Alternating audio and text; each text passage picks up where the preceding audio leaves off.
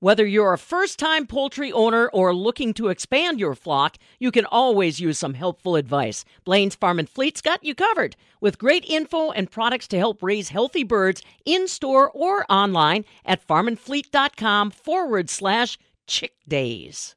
Madison Mallards baseball is back at it, and while their grounds crew takes care of the field, Jerry Stoddard at Stoddard's Market is making sure you have a delicious snack to enjoy while at the games. Many, many years ago, we started working with the Mallards, and we produce all their, what we call our classic brats. Then we also feature specialty brats for them, but it's something different and unusual that you don't see everywhere, and they've been really popular. You do a lot of things like jalapeno and cheese brat, Euro brat, Cajun, extra hot, bacon-style brat. We just come up with a number of different flavors, and we just send them out. They're also excited to be unveiling a few new flavors this year. We're going to be making a cranberry chicken brat, which is something we haven't done with them before, the chicken.